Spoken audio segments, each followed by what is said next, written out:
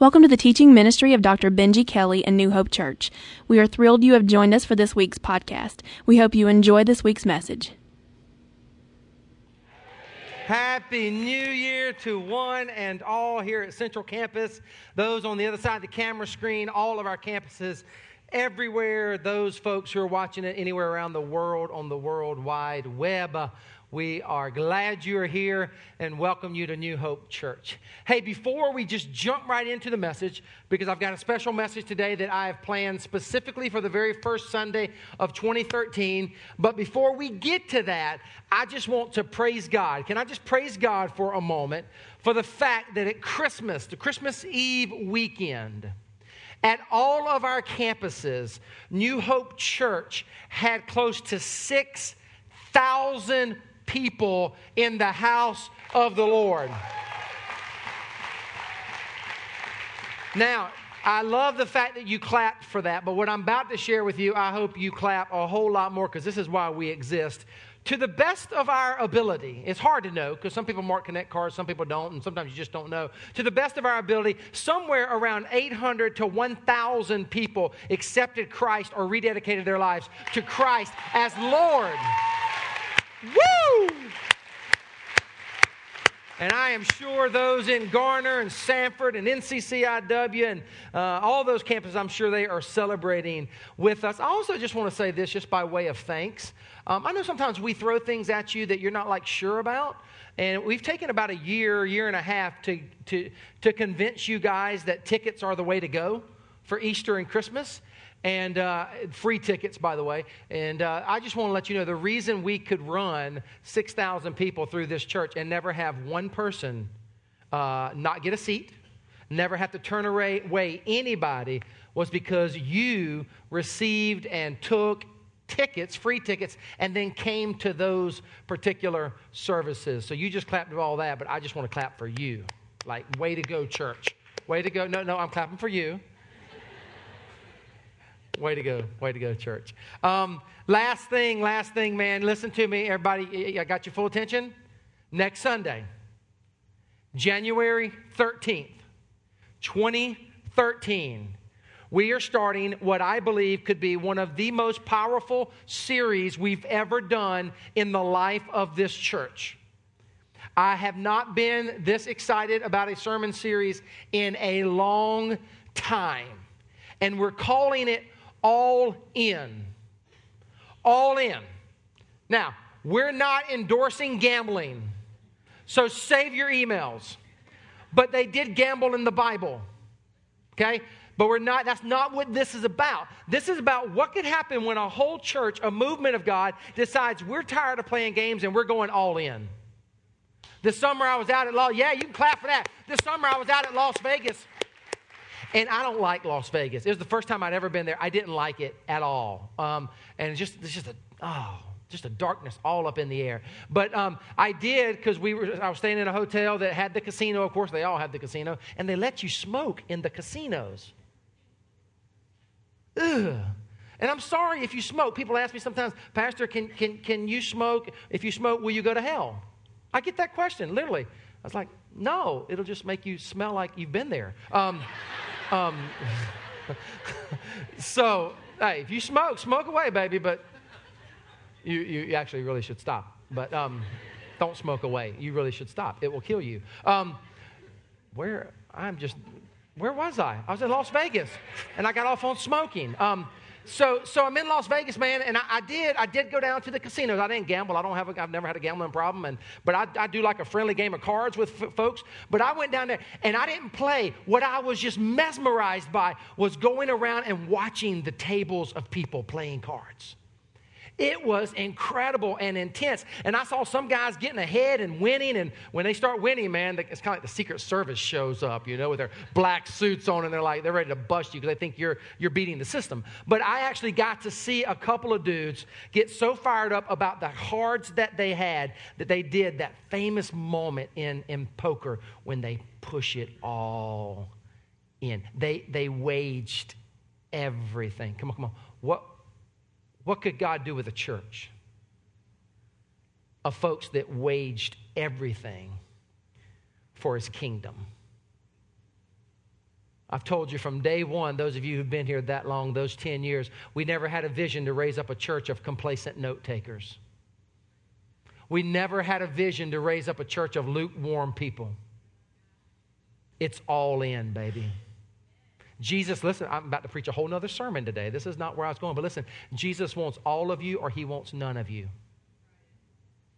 And some of you came just for that today. God bless you. Peace out. You can leave.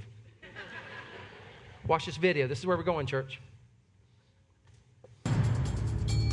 The gain is a big deal, and it will cost you everything. The risk is great, but the payoff even greater.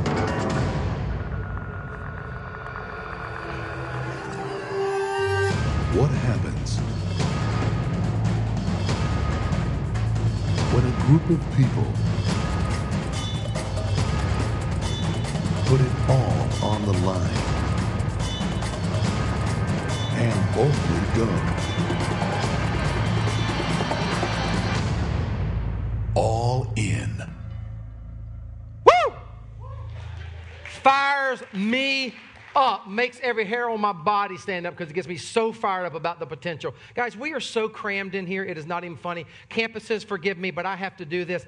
Man, if you've got a chair anywhere near you, just kind of lift up a hand because we got a bunch of people in the back that need seats. And I'm going to say to this congregation particularly, please listen closely later in the service where Pastor Fuller lets you know, check it out, some of you are going to love this. We are bringing Coffee House worship back on Super Bowl Sunday. Coffee House is coming back. We're out of room again. We got a lot of people in the back that need to get in here, but I'm going to rock on. Hey, all in, listen, don't miss a single Sunday over the course of the next 5 weeks. You do not want to do it. It will change your life, and it can change the potential of this church. But that's for later. Let me tell you about a message that I believe God has for you today. It's actually a message that I delivered to the staff when I came back from sabbatical in September. It was a lesson that I taught them, my very first time back with them from the sabbatical. So in a very real sense, this came all out of my sabbatical experience. And so I want you to go and open up your Bibles to Luke chapter 13. And you're going to have plenty of time to get you there because I'm going to set the context for a moment. But Luke chapter 13. So here's the deal. If you new around here, my wife and my family and I, we went on our very first sabbatical ever this summer, ever. And so we took a sabbatical and we traveled in different places and we got this grant and it was a gift from the Lilly Endowment and it was unbelievable. And the first part of the leg of the sabbatical was that we actually got into a, God help us, it just stresses me out just thinking about it. We got into an RV. And we drove from Colorado to San Francisco. Woo! That's what I said until I experienced it. And don't get me wrong, I mean, I won't do it again. I wanted to do it, and I'm glad we did it. It wasn't a bucket list item, if you know what I mean. It was just like, this sounds fun. Yay, let's do it. So then 7 of us, we got 5 kids, I know, call us crazy. We get 7 of us piled into this RV. Not a big RV, but about a medium-sized RV. We piled into this. That's the very beginning of the trip, okay? So 7 of us lived out of that bad boy for an entire week driving from Colorado to San Francisco. And this is toward the beginning of the trip. You notice it's still clean. By the end of the trip, it was the nastiest, funkiest RV you could ever imagine. I mean, guys, imagine 7 people, come on, using a bathroom about this big for a week. Oh, God, help us. I mean, it was fun, and I'm kind of glad we did it. But listen, when I got to San Fran, baby, and it was time to return the RV, it was like stick a fork in me. I am done. I think I got saved all over again when I gave him the keys. It's like, take this thing. But where that picture was, we were at Lagoon Amusement Park in Salt Lake City, Utah. And so we're there, and I get out. I actually get up before the family, and I go for a long run. And while I'm running, I kind of develop this devotion that I want to come back and lead the family. Now our family, we're not real good with family devotions. Like some of you picture us to be like this holy family, like Amy Lynn comes down the stairs, you know, singing the Hallelujah chorus, and angels bring hot biscuits out of the oven, and I come in and break open the word, thus saith the Lord, and the children gather around, feed me, Father, feed me, feed me, feed me. See, some of you think that's what it's like, dude. No. This is what our devotion was like. I went for a long run. I came back, went to the shower house to avoid the little old bathroom, went to the shower house in the amusement park, came back. By this time, everybody was up, so I said, gather around. So we went outside, and we got on a little picnic table right around the RV. And so I started to lead the family in a devotion. And it was ugly. I'm talking like one kid head down on the table. I'm talking one kid going... I'm talking Joshua going, I'm hungry. I'm talking about another kid going, why do we need to do the devotion? I mean, it was ugly. And so juxtapose that image with the first one I gave you. The latter is more like it. So finally, I kind of hit a breaking point, and I just put my Bible down and said, guys, all of you have posture problems. I did. I said, you're slumped over. There's nothing enthusiastic about you. Everything about your body language says that you don't want to hear from the Word of God. You don't care about God. And you don't want the sabbatical to have any spiritual impact. Oh, I did. I was preaching to my family. You might want to thank God that you're not one of my children. But like I was fed up. And so, because Emily and I decided, man, we got to turn over a new leaf with our family and get us praying and reading together more and all that good stuff. Don't get me wrong, my kids are awesome. They love God. They serve the church. They're great, great kids. But their posture, everything about their posture communicated that they didn't really want to have anything to do with God in that very moment. And so I spent the next 15 minutes talking to them about what I called the posture of leadership. But it's not really the posture of leadership. It's the posture of leadership. It's the posture of followership. Posture. Posture is important. Like, do you guys know, do you understand that you're saying something to me right now? Your posture. I just saw somebody straighten up. No. But it's true. Like, I'm communicating to you. I'm trying my best to communicate to you with words. But do you know that my body language is also communicating to you? When I went to the University of South Carolina after I became a Christian, I got back into high school, got my grades up barely enough to get into the University of South Carolina, went to the University of South Carolina, and one of my first courses that I took, looking back on it, it's quite interesting that I chose this course, I took a public speaking course. And the public speaking course, it was one of my favorite courses, and I remember the professor talking about communication, words, body communication, and I remember him using this phrase, but there's also this thing called noise. And noise is this thing that's happening between you and me right now. I'm saying something to you with my words. I'm saying something to you with my body language. You're saying something back to me. But then there's all this other stuff in the air that's he was calling noise. Like some of you are communicating to me right now, Pastor, I'm ready for the new year. I'm ready for the word. I'm here to learn. I'm ready to grow. Bring it. Others of you, come on. Others of you are sitting there going, what you got from me? You ought to just be glad I'm here, buddy. But so there's this thing, there's this posture that is very, very important. And what I felt led to share with the staff and what I feel led to share with you on this first Sunday of the new year is that your posture, listen, is incredibly important to how you experience God and God's favor and God's blessings in your life in 2013. It is key and incredibly important. So I want to ask you a question. How's your posture? And I'm not just talking about right now. I'm talking about in life. Do you have a posture of rigidity, of inflexibility, a posture of resistance to maybe what God wants to do in your life? Or do you have a posture of generosity? A posture of receiving what God has in store for you as a public communicator. When I speak at places, and usually you guys, I've said this over and over, you're like one of the best churches I could ever imagine serving for the rest of my life. So you guys are usually, most of you, are all in and you're ready. But I sometimes speak at different places and I'll have people come up to me after the message. And because I see you. You might not know this, but I see you. Like, I tell your faces. I know your faces. I remember your faces. I know where most of you sit usually. And I can tell when somebody sits in your seat. And by the way, we don't have reserved seating here. Amen? So don't you go coming up in here. I don't care if you've been a member of this church for 10 years. If some guest gets in your seat, you should say, welcome. I'm glad you're here. God bless you. And go sit somewhere else. I don't know where this sermon is going to go today because I'm just kind of going off all over the place. Same thing about your parking place. You don't have a parking place here, beloved. I don't have a parking place. There's no sign at this church that says Pastor Benji's parking. They asked me when we built the building, do you want that? I said, heck to the no. So don't do that. Don't do that. We're not that kind of church.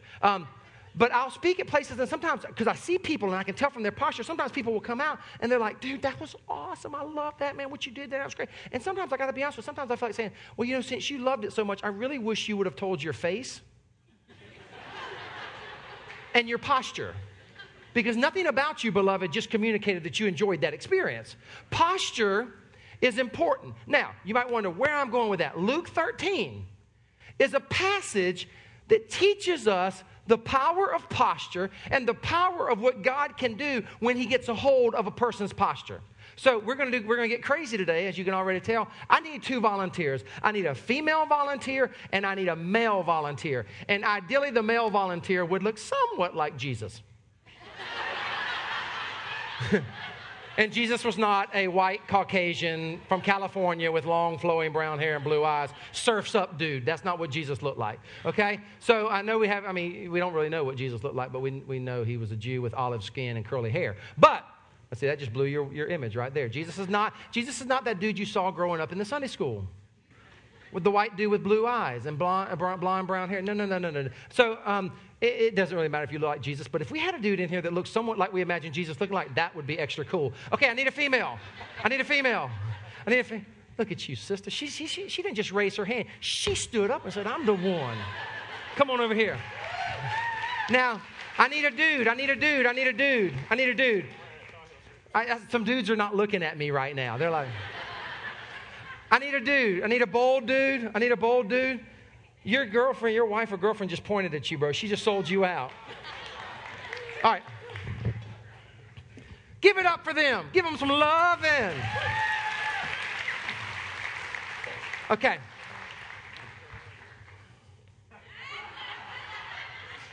Really?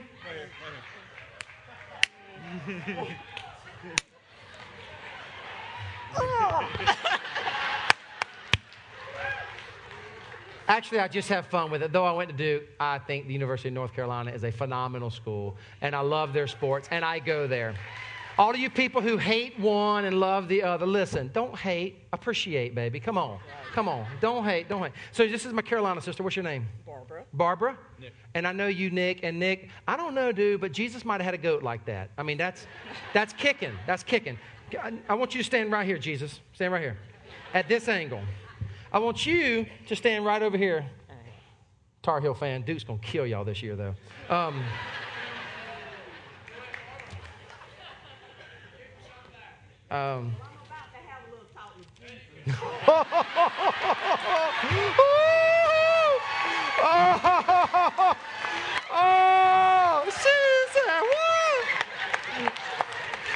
Could y'all hear what she said? Did y'all pick it up on the mic? She said, I'm about to have a talk with Jesus. And Jesus is the only one that could help them beat Duke this year. I'm going to tell them all about my troubles. All right. So they're gonna reenact this passage. I'm so glad we don't have another service after this one, because we're obviously going to have some fun up in here today. Luke chapter 13, verse 10.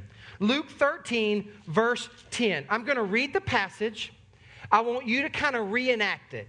So as this passage is going to tell us about a woman who had terrible posture. The Bible even says that she was bent over. Yeah, can you stay like that for a moment? God bless you.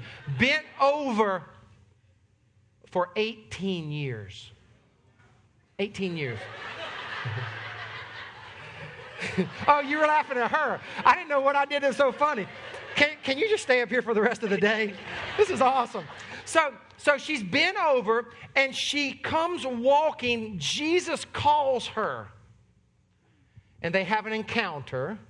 And I want you to do, where are you going? Wait till I read the Bible, sister. As I read it, I want you to live it out. And as she gets over there, Jesus, I want you to live out what it says Jesus did. And we're going to try this. And based on this service thus far, there's no telling what's going to happen. Luke chapter 13, verses 10. On a Sabbath, Jesus was teaching in one of the synagogues. And a woman, yeah, dude, I didn't expect you to do that, but that's awesome. And a woman, I don't know if Jesus taught like that, but anyway.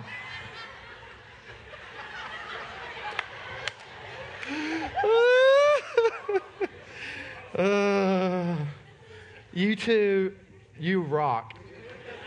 And a woman who was there who had been crippled by a spirit for 18 years. She was bent over and could not straighten up at all. When Jesus saw her, he called her forward and said to her, "Woman, you are set free from your infirmity." No, you're not set free. Stay down. There's a little bit more to the passage. You are an eager beaver. When Jesus saw her, he called her. We just said that. "Woman, you are set free." Listen, then he put his hands on her, and immediately she straightened up and praised God.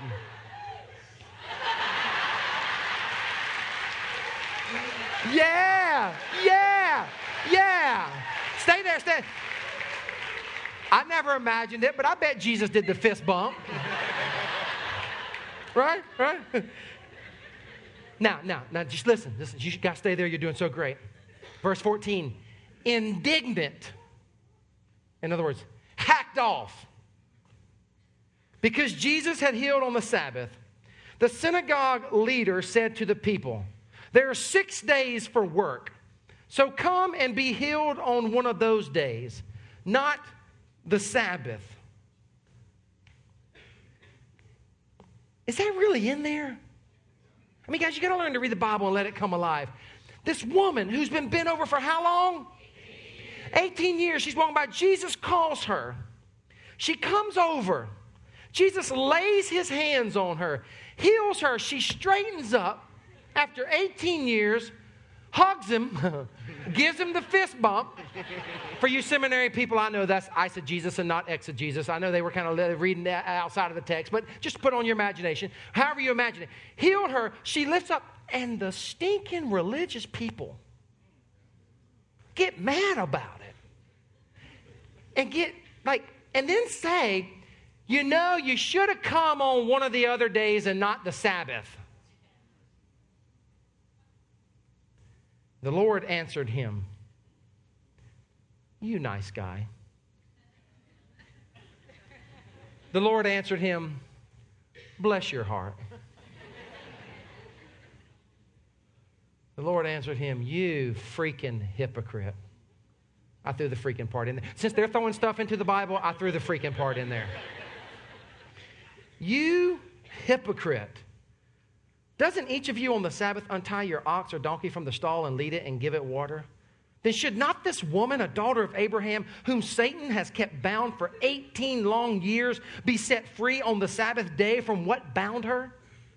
This is where you come in. When he said this, all his opponents, the stinking hypocrites, were humiliated, the Pharisees. But the people, that's you, because I don't think you're a hypocrite. The people, most of you, the people were delighted with all the wonderful things he was doing. Show me some delight, church. Thank you. Give it up for him one more time. Give it up.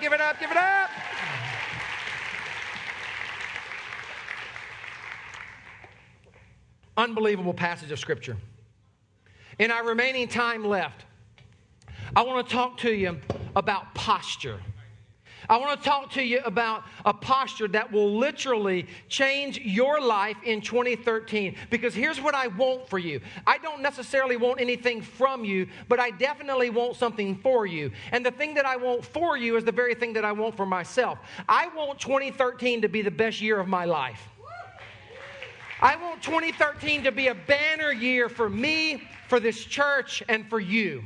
And because you just clapped, and I bet you got excited at the campus level as well, my hunch is that that is exactly what you want. And if you want that, I believe I have a message straight from the heart of God, again, that I delivered to the staff a couple months ago, that will change the trajectory of your life if you will embrace it and hear a fresh word from God on this first Sunday of the new year. Here's a question for you. Would you consider yourself a person who has a generous, receptive, forgiving posture? Or would you consider yourself to be someone, if you were honest, I'm not going to ask for show of hands, you would have to admit, you know what, I kind of have a posture of resistance. I kind of have a posture of rigidity. I kind of have a posture of unforgiveness. Between you and God, how would you describe your posture? Because it matters, beloved. No one might have ever told you that before. But your posture, my posture, how we go through life really does matter. Here's the second question, and then we're getting into it. Would you allow me to offer you a kind of flexibility test today? A flexibility test. A posture test, if you will. It's going to be between you and God. You answer the questions how you want, but I want to talk to you about a posture that can impact your life from this day forward. Here's what I find about people who have a generous posture. Here's what I find about people who are healthy. Here's what I find about people who are growing in Christ. They have a posture that embodies, right in the word go, a heart to let go. And if you don't have your teaching notes out, I can't imagine why you would not want to after we have sensed what God is about to do here today. Grab your teaching notes. Grab that pen in front of you. Take notes in your Bible. Okay? You say, well, I don't think you can write in the Bible. Beloved, it's a tree wrapped up with cow butt. Some of you will figure that out later. It's the holy word of God, but it's paper, bound by leather. It's a book. You can write in your Bible or in your teaching notes. God loves for you to lean in and engage His word. The first thing is a heart to let go. The flexibility test of a great leader or a great follower, a great person who's going to do great things with their life, is a person who has the ability and a heart to let go. I find that many people in this world have great talent, great potential. They might even love God, but what continues to prevent them from soaring to higher heights is this inability to let go of the past.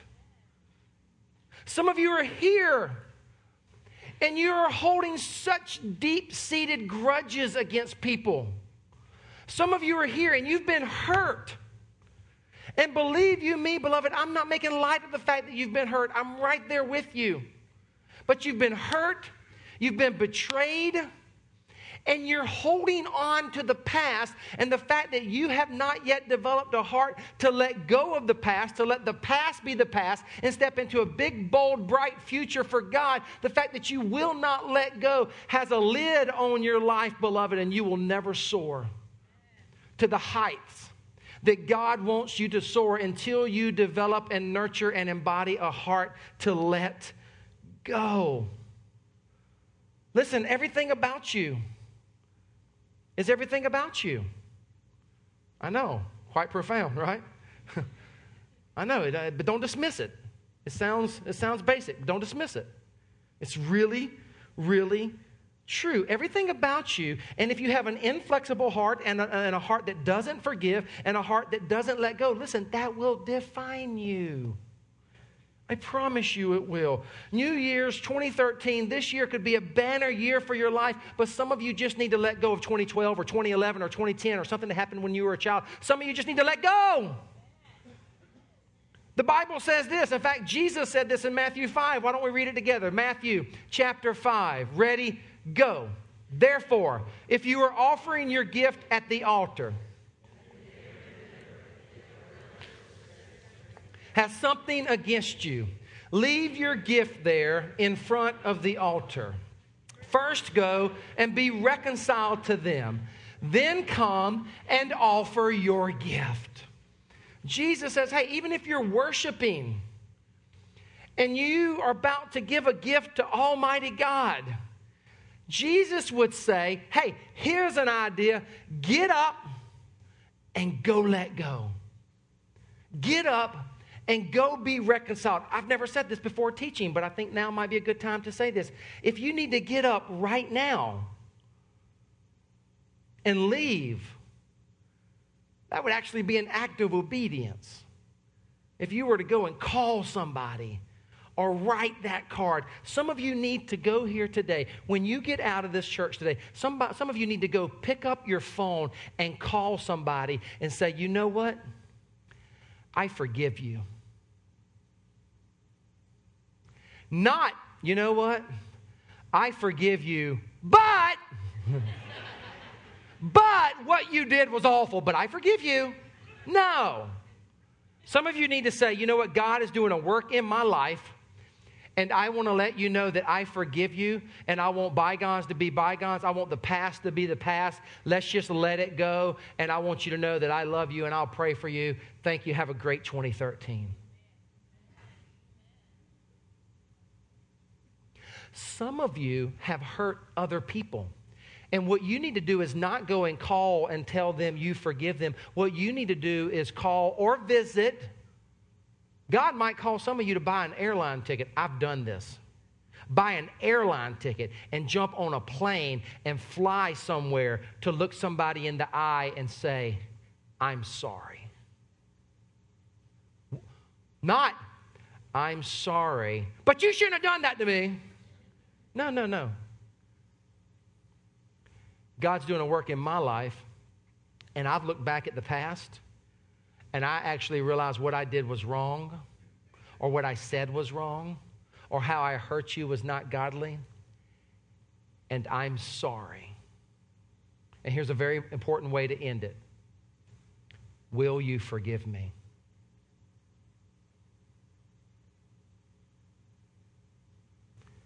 Who might God be calling you to go reach out to? A boss, a colleague, a neighbor, an aunt, an uncle, a father, a mother, a friend, a brother, a sister who did that when you were a child. Again, I'm not making light of what they did. But you will never step into the big, bold, bright future that God has for you, beloved, until you learn to let go. And let the past be the past. At that same church I shared with you earlier, I was at the Hillsong Conference. At that very same conference, Joyce Meyer. Any Joyce Meyer fans in the house? Yeah, women love Joyce Meyer. I like Joyce Meyer too. I mean, I listen to her. Not on a regular basis, but whenever I can, I check her out. I've read some of her books. Joyce Meyer spoke to that big old, it was like a Gwinnett Center in Atlanta. It was a big center. It wasn't a church. She spoke, and I didn't know this about her. She actually shared in her message that day that when she was a kid, her dad, I don't know if I'll even be able to tell it without getting emotional again. Her dad raped her. Not once, not twice, not 3 times, not 4 times. I mean, the way she described it was her dad raped her dozens of times. She shared this story, and she shared how God did a work in her life when she started experiencing the favor of God and God's anointing and blessing on her ministry. She started to share how she started to have this kind of arguing bout with God as she felt God calling her to let go and forgive, and she didn't want to let go and forgive. But over a period of time, she actually learned to let go and forgive her dad. She bought her dad a home. Then she bought her dad a car. Then her dad got sick. And on his deathbed, she led her dad to the Lord Jesus Christ. Her dad became a Christian and passed from this world into the next. And as Joyce Meyer shared the story, guys, there wasn't a dry eye in the place. You could feel the Spirit of God there. We were watching a woman tell her story about the power of forgiveness, of letting go. Who do you need to forgive? Who do you need to ask forgiveness from? Here's the second thing. The second thing is a generous posture a posture that'll take you places you've never been before, is a soul to be slow. A soul to be slow. Write it in. Write in the word slow. Now, 2 confessions. What I just talked to you about a heart to let go, I have always done very, very good at. I mean, I am really good at letting things go. I don't know why. I've never been able to hold a grudge. Staff people will tell you, people know me. Man, somebody can do me wrong, and yeah, it'll sting for a little while. But you know what? Before long, I not only forgive, before long, I forget. One senior saint at the church I served before I came here, she said, Pastor, what you need to make it through this world is a good forgetter. I like that. I mean, I've always been able to let go of hurt, pain, and I've been hurt a lot, betrayed a lot. I can just let go. Can I be honest with you? I'm not that good at number 2. I just kind of like to move really, really fast in life, and I'm very, very passionate, and I go, and I've struggled all my Christian life with developing a soul to be slow. Any of you have recurring dreams when you were a kid? Any of you? Show of hands, because this is interesting to me. Oh, wow, actually a lot of you. I had a recurring dream when I was a child. It happened over and over and over and over again. And sometimes now as an adult, believe it or not, very rarely, but it still happens, maybe once or twice a year, I still have this same dream. And the dream, I can't describe it to you in great detail because it's always kind of fuzzy, but the dream that I had growing up and still have occasionally today is that I'm running frantically from something. And I don't know what it is, but I'm running. And I'm always scared to death that that thing is going to catch me. And so I run, and I run, and I run. And I usually wake up, heart beating, and I'm clammy. And I don't know what that is, but as I actually started to unpack my story and reflect upon it, I think it actually impacted me in life. I think I just have developed a habit of just staying on the go all the time. Afraid something's going to catch me, if you will. And so I've had to work really, really, really hard to develop this soul to be slow. And thanks be to God, the last 5 years or so, I've made huge strides in this area. But how are you doing? See, I believe busyness is an epidemic in our culture. I believe some of you are here and you're utterly exhausted from 2012. And what you really need to do in 2013 is learn to slow your soul down a little bit. What you really need to do is learn what the Bible calls Sabbath rest. The Bible has this kind of ratio, this kind of relationship going on in the Scriptures where God has created us to work 6 days and rest 1. Work 6 days and rest 1. Work 6 days and rest 1. Some of you are here and you never rest. And you're fried. And your soul is parched. And it's rough around the edges. And what you need to do in 2013 is actually learn how to rest more. To actually slow things down, not just on Sabbath, but even on a daily basis. Just actually slow down and have some time of prayer. Have some time in the Word on a daily basis. You would not believe what it'll do for you if you just get up 15 minutes earlier in 2013 and you just read the Word of God. And you just breathe in and you breathe out. And you just learn to rest a little bit. I got to tell you, returning from the Sabbath has been hard for me.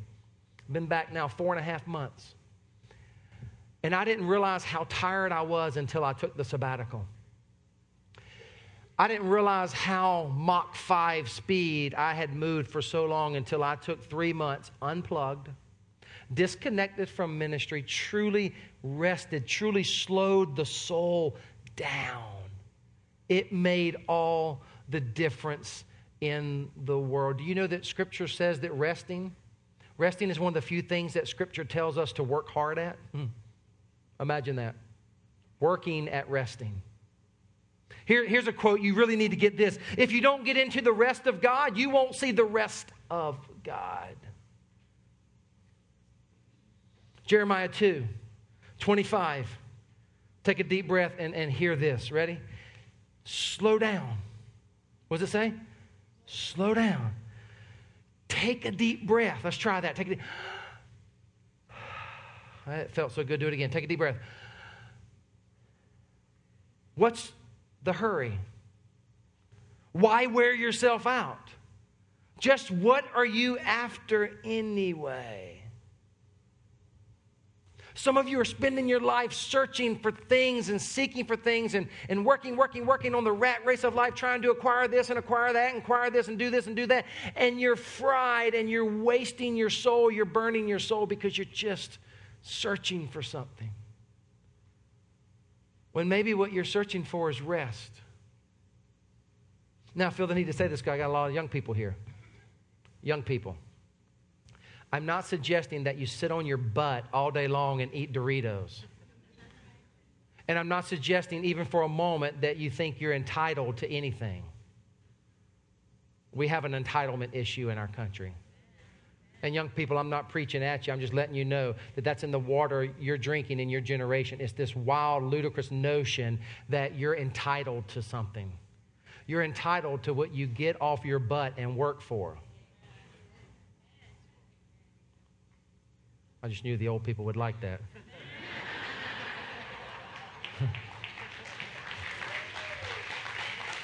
It's true. It's true. So I'm not saying do nothing and expect somebody else to give you everything. Okay? But what I'm saying is get up, work hard, make something of yourself, but realize there is a biblical balance that God has laid out for us. Work 6 days, rest 1. Work 6 days, rest 1. It can change 2013 for you. It's a heart to let go. It's a soul to be slow. It's a mind to change. A mind to change, right in the word change. Let me be blunt. Let me be blunt here for a moment. We hate change. You're like, no, I don't, Pastor. I love change. I'm with you. I say I love change. We've always prided ourselves on being a church that loves change. We'll change things. We'll change things just for the sake of change. We love change, but you know what I've concluded? We love change that we control. You can say you like change all you want, beloved, but the truth is you love the change that you are able to control. And I wonder if we could move to a place where we say, God, however you want to change me, I'm game in 2013. I wonder if we could say to God, I don't want to be in a rut. If you want to change my mind about something, change my mind. The flexibility test that would enable us to not be bent over in life, but to allow the touch of God to come in and give us good posture would embody a mind to change. Let me say something to some of you. This is key because you're thinking about New Year's resolutions. You're thinking about things you want to do in 2013. The practices, the attitudes, the habits, and the responsibilities that got you to where you are today will not get you to where you need to go tomorrow. The practices and the attitudes and the habits and the responsibilities that got this church to where we are today, listen, this is key, will not get us to where we need to go tomorrow. We often need to change, and it is the inability to change that kills many, many churches, and it is the inability to change that kills many people. How you doing with change? Do you embrace it? Could you embrace it? Let's read Romans 12, 1 and 2 together, a great passage of Scripture. Here we go. Ready? Go. Therefore, I urge you, brothers and sisters, in view of God's mercy, to offer your bodies as, let's continue, holy and pleasing to God. That is your true and proper worship. Do not conform to the pattern of this world, but be by the renewing of your what? So be transformed by the renewing of your mind. And then it says, then you will be able to test and approve what God's will is. See, guys, there's a huge difference between challenge and change. Huge difference. And for some of us, that distance is really, really big. For others of us, it's not that big. And because you're here in church and you love to come to a church where you get challenged and all that kind of stuff, I know you guys, you love the Word of God. You want to hear it. But there's a difference between being challenged and actually changing. There's a distance there. And some of us love to be challenged, but the only problem is we never really change. And my question to you as we get into 2013 is, how can you shorten that distance between challenge and change? To get an update, if you will. How many of you, when you're on your computer, how many of you, when that box pops up and it tells you it's time to update your software, you know what I'm talking about? How many of you love that? And when that happens, you just enthusiastically click on the update button. How many of you do that? About 5 of you. The rest of you, I guess, are like me. You prefer the what? Ignore or remind me later button, right? I'll click that remind me later button 3 or 4 times. Now, I've gotten better over the years as I've had problems with the computer. I mean, you better go ahead and update that bad boy. So I've gotten a lot better. But some of us, some of us just need to kind of update the mind. This is not a church where we check our brains at the door. This is a church where we think. This is a church where we engage. This is a church where we study the Word of God. In here on Sunday mornings, but in your home, in your prayer closet, in your car, in your workplace during the week. Amen? This is a place where we want God to change us and update and strengthen our mind. I'm not talking about in any way veering from the truth. But listen, if you're not changing, if you're not learning constantly, growing in the area of your mind, again, it can kind of be that lid for you. It can be that thing that kind of holds your posture down. Here's the last thing I'd say, then we're done. It's a generous posture, a God-honoring posture, allowing God to touch you and rising up to great heights for God. It always involves the strength to endure. Write it in, the strength to endure. How's your strength today? You know, I know about you. I know because I experienced it too. Right now, you know, it's January. We're kind of excited about the new year. We're ready to go. But we also got the post-holiday blues, you know. And it's been a little cloudy lately. It's like I started to wonder if the sun was even going to shine in 2013, you know. It's just cloudy for the first 4 days or so. Had a little sun pop out, and now it's back. And how's your stamina? Again, just being very transparent with you today. When I came back from the sabbatical, I got to tell you, I struggled with this one question. I struggled with this. Do I have the strength and the stamina to go the distance? You've all heard me say before, I want to pastor one church for the rest of my life. It's New Hope.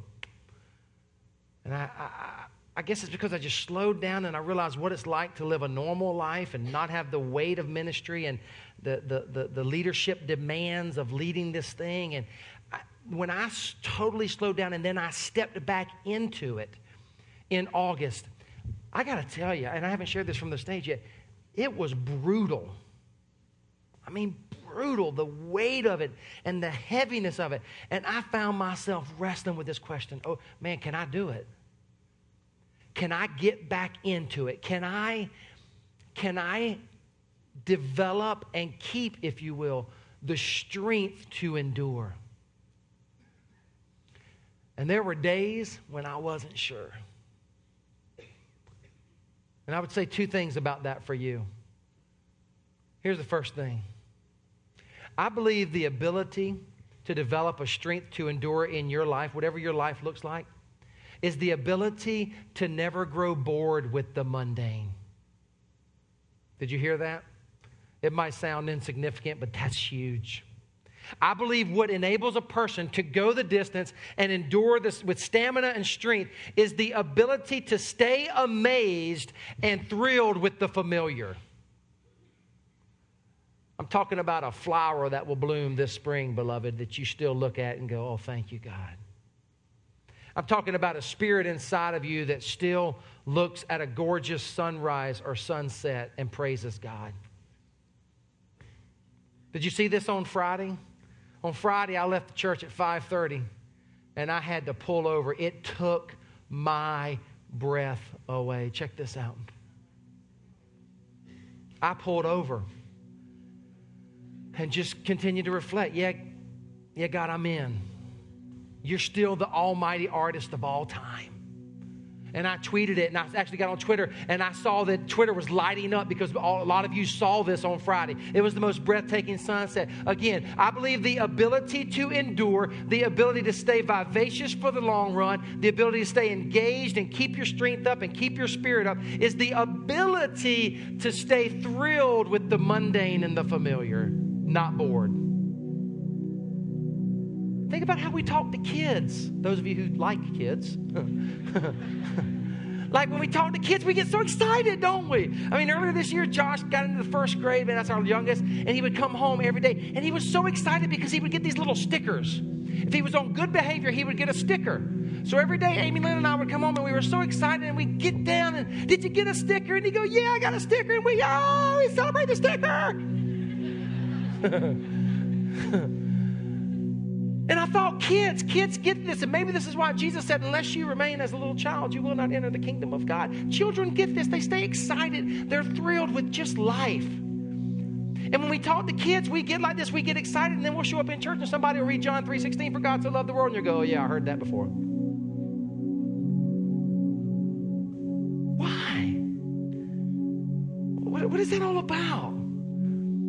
It's the ability to stay wide-eyed and thrilled at the smile and the warmth of a person. The ability to stay appreciative and grateful for a friendship, a hug, a roof over your head, a car to drive, live in this great land.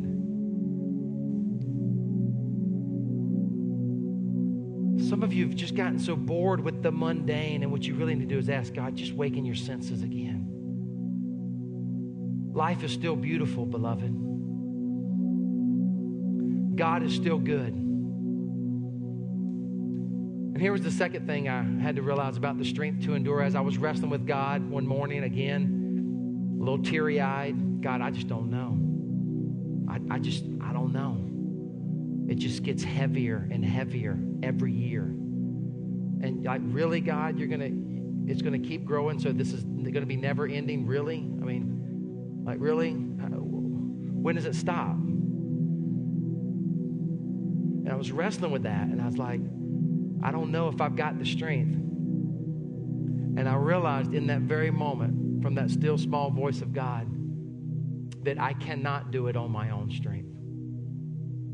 I can't. But with God's strength inside of me and God's strength inside of you, beloved, we can actually do great things for God. But it comes from relying not on my own strength, not on my own self, but on Almighty God. Can I get an amen? It's key. I remember like 10 years ago, we built a home. We bought a home in Chapel Hill. We came from Kentucky. We bought the home. We were getting ready to start this church. It was in the beginning stages. Benjamin and Wesley were about that tall. They were small little fellows. They're 13 years old now. Well, I looked out in the backyard, and we had this playground blocked off with timbers. I didn't do it. We bought the house. It was already there. And I saw my son Benjamin in the playground, and in Chapel Hill, and really in the central North Carolina area, the soil often has these big rocks in it. You've seen these in neighbors, many times big boulders, where this was just a rock. It was about that big, but Benjamin was only about 3 years old. And I remember watching him in the playground. For some reason, he got bound and determined to move that rock. And he kept trying, and he kept trying, and he could not. It was a heavy little rock. He could not move it. And I just watched. And then I went out there after I watched him. I mean, I didn't interrupt it too quickly. I just wanted to see what kind of tenacity he would have, how long he would try. And he just kept trying and trying. So finally, when I knew, I need to go talk to the boy. I went out there and I said, what you doing, man? I'm trying to move this. He says, but I can't. I said, yes, you can. He goes, I can't. I said, yes, you can. He goes, I can. And he's grunting and he's trying. I can't, Dad. I said, yes, you can. He goes, how? I said, by letting me help you. And I got down around him. I didn't relieve him from the project. I said, I need your help. And And I got down around him, and with his hands on that little boulder, I came around my boy, and I helped him pick it up. And we moved it. And I said, you can do it if you'll let the strength of your dad help you. And some of you are here, and you have great dreams and great plans. The problem is you're trying to do it on your own. And what God would say to you in this first Sunday of 2013 is, why don't you let me get down? And why don't you let me wrap my strength around you and my love around you and my word around you? And why don't you let me help you? Why don't you stop trying to do it on your own? And why don't you sit back and let's see what we can do together?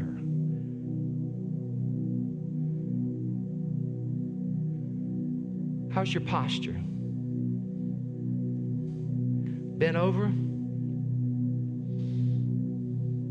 Why don't you let the Spirit of God touch you and lift you up and develop in you a heart to let go? A soul that learns to rest in the rhythms of God's grace, a soul to be slow. Why don't you let God touch you and change your mind some this year? Enlarge your vision for what He wants to do in your life. And why don't you let Him touch you with His power, with His strength, so that you can actually have the strength to endure this thing we call life. Praying that for you. Praying that for me. And I believe it starts with these 4 things. Father, we give you thanks for your word. We give you thanks for this day. Father, we give you thanks for this posture passage that we see in Luke 13. God, what an amazing text. God, I thank you that your Spirit has been thick in this place today. I thank you that you're moving in people's hearts and lives. God, I thank you for moving in my heart and my life and teaching me this, God, often the painful way, but giving me the chance to share that with these, your people that I love so much.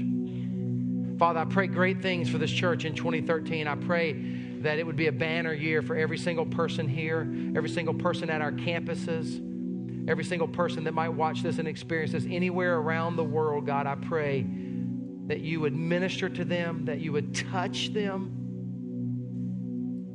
God, that you would be with them as they go to be reconciled with those who've hurt them or those that they've hurt.